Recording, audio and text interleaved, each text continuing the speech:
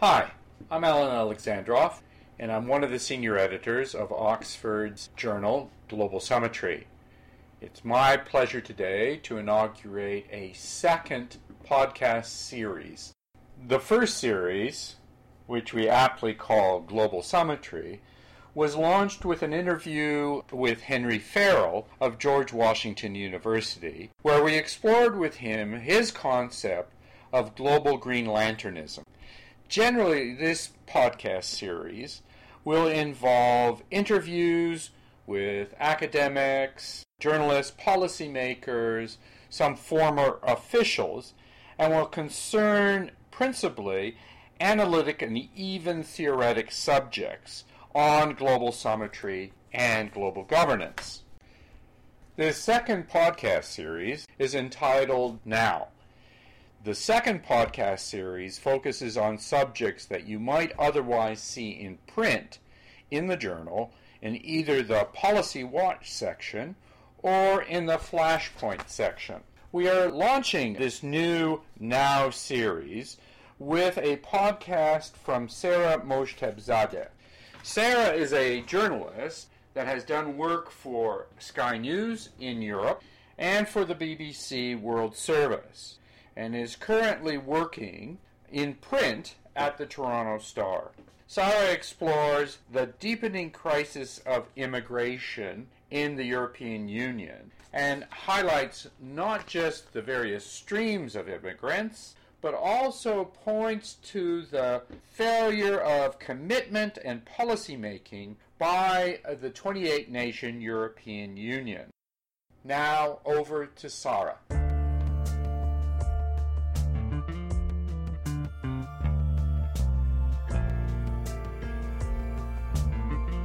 Can a mile-long fence contain a migration crisis? In a recent opinion piece, the British Home Secretary laid out the case for stricter security to stem what her Prime Minister David Cameron called the swarm of migrants crossing the Channel from France to Britain. That includes spending £7 million on fresh fencing to prevent migrant crossings from the French port city of Calais. Our streets are not paved with gold, Theresa May said. Our border is secure and there is no easy way into the UK. Her writing establishes a clear narrative about why people are coming to Europe and how to deal with them. The migrants are mostly here for economic gain, which places an unsustainable burden on national coffers. The drawbridge must be raised. Across the continent, that narrative is repeating itself, most recently in Macedonia, but also in Hungary, which is building a widely condemned fence to stop the flow of migrants crossing from Serbia. But is the discourse accurate, and are its solutions realistic? I'm Sarah Mojtebzadeh, and as a former BBC World Service journalist, I covered the so-called migration crisis and its impact on the issue's ground zero, Italy. Some quick context to start. Migrants in Calais account for as little as 1% of the estimated 280,000 people who arrived in Europe so far this year. So although attempted border crossings there have captured the headlines lately, France and Britain are really not as dramatically affected as the rest of the continent. Instead, it's the Mediterranean, Italy, and especially now Greece, who are bearing the brunt. Last year, Frontex, the European Border Management Agency, detected over 200,000 border crossings along these routes to Europe. The most popular route, Libya to Italy, the so-called Central Mediterranean route, saw a 277% increase in the volume of illegal border crossings from 2013 to 2014. When I visited Italy last year, many of the migrants I met had come to Europe for a brighter economic future. But there are really two migration crises unfolding in Europe. One of them is driven by this.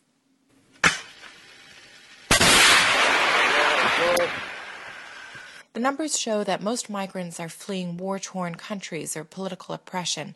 The top three nationalities arriving in Europe are Syrian, Eritrean, and Afghani. Take the Central Mediterranean route again. In 2009, there were 40 detections of Syrian migrants. In 2014, there were almost 40,000. There were around 1,000 detections of Eritrean migrants in 2009, but in 2014, there were over 33,000. The fact that around a quarter of irregular migrants in Europe are women and children is also telling. They are leaving behind violence, not looking for a job. But there are other factors propelling this extraordinary flow of human life.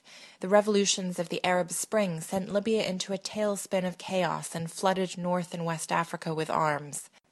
In this environment, the business of human trafficking has thrived, and the challenge of stopping it intensified. I spoke to one man in Italy, originally from Ghana, who had made the perilous journey from Libya to Lampedusa twice. It took Bonnie Prince 2 weeks to cross through the Libyan desert, where he almost died. But on his first crossing to Italy, the boat nearly sank, and he had to turn around and go back. Such is the lure of Europe, and it's true that many migrants do come to Europe for economic reasons, which is creating the second, albeit much smaller, stream of migrants. But the reality of what awaits them stands in stark contrast to their expectations. When I met Bonnie Prince, he was barely surviving in a ramshackle, abandoned home in the Italian countryside. Here's what he said about his life. If I go back, how can you tell them? Let them stay for whom? You don't have mother here, you don't have father here. Then you cannot keep any money. This is the profile of person that populist or right-wing politicians in Europe hold up as a drain on national resources. But I also spoke to Italian farmers who said they depended on migrant labor in order to compete in an international and fiercely competitive food industry. These farmers pay migrants bottom-of-the-barrel wages to do work Italians are no longer willing to do. In fact, in Italy, the business of migrant labor is a well-coordinated affair. A group of people known as the caporale, often North African migrants themselves, serve as the liaison between employers and migrant workers, shepherding them to and from the fields for a cut of their wages. Large agricultural companies have even been accused of being complicit in human trafficking from Africa, and every year many of the thousands of migrants who land on Italy's shores end up in its fields, planting and harvesting oranges, watermelons, and tomatoes to sell across the continent. So what are the solutions to these two distinct forms of migration? The most obvious response is to address conflict and oppression in places like Syria, Afghanistan, and Eritrea. Unfortunately, that solution is also the most complicated. According to Dimitrios Papadimitriou, president of Migration Policy Institute, not much can be done to stem the crises in Syria, Iraq, and Afghanistan, but more could be done to invest in transit countries like Turkey to give refugees the opportunity to stay there. He also says European countries need to do more to focus on preventing the next Syria by providing humanitarian support for countries on the brink like Yemen.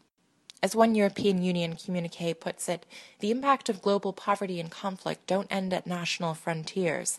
No member state can effectively address migration alone. It's clear that we need a new, more European approach. There are rough outlines of that approach forming. The European Commission, for example, has committed to ramping up the budget for Frontex's maritime rescue operations. It's also looking to implement a new emergency response and resettlement system that will allow for a fairer distribution of people needing protection across the continent. The hope is that this will lighten the burden for countries like Italy and Greece. There are also plans to build a pilot processing center in Niger by the end of the year, the gateway to what for many migrants is a death march across the Sahara. The center will offer assisted voluntary return options and help educate migrants about the realities of migration to Europe. Finally, a recent European Commission policy paper raises the prospect of revisiting the Union's entire migration model. While recognizing that EU treaties give individual nations the final decision on migration issues, the paper also recognizes that the continent has collective needs and a collective responsibility to respond to this crisis. One suggestion includes creating a common European asylum system, which would make asylum status valid throughout the Union, with the hopes of guaranteeing those fleeing conflict equal treatment across the continent. This would help dismantle the so-called Dublin regulation, which requires that migrants are processed in the country they arrive in and prevents them from leaving until the processing is complete, and that traps them in financially unstable countries like Greece and Italy.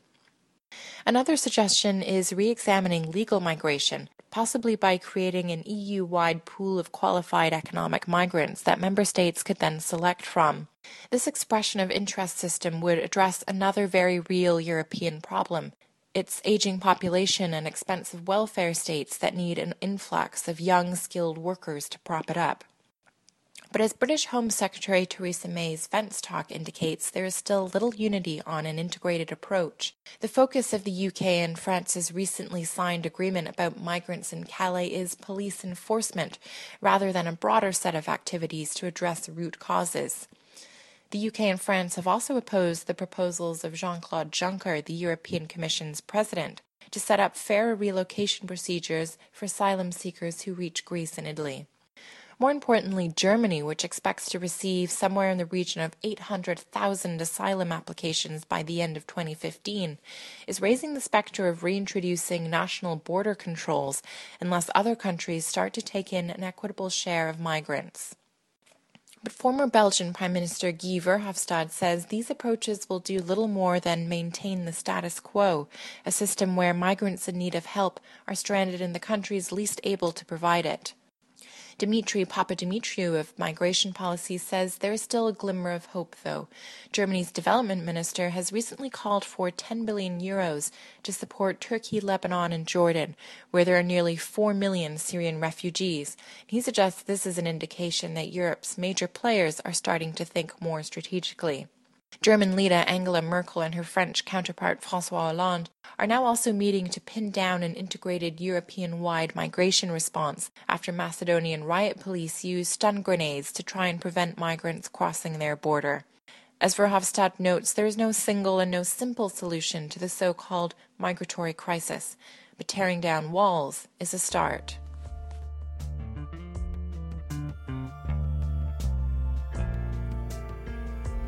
This Global Symmetry podcast was hosted by Zara Mojdahizadeh, produced by Harmony Z, music by Kevin MacLeod. For more information, check out globalsymmetryproject.com.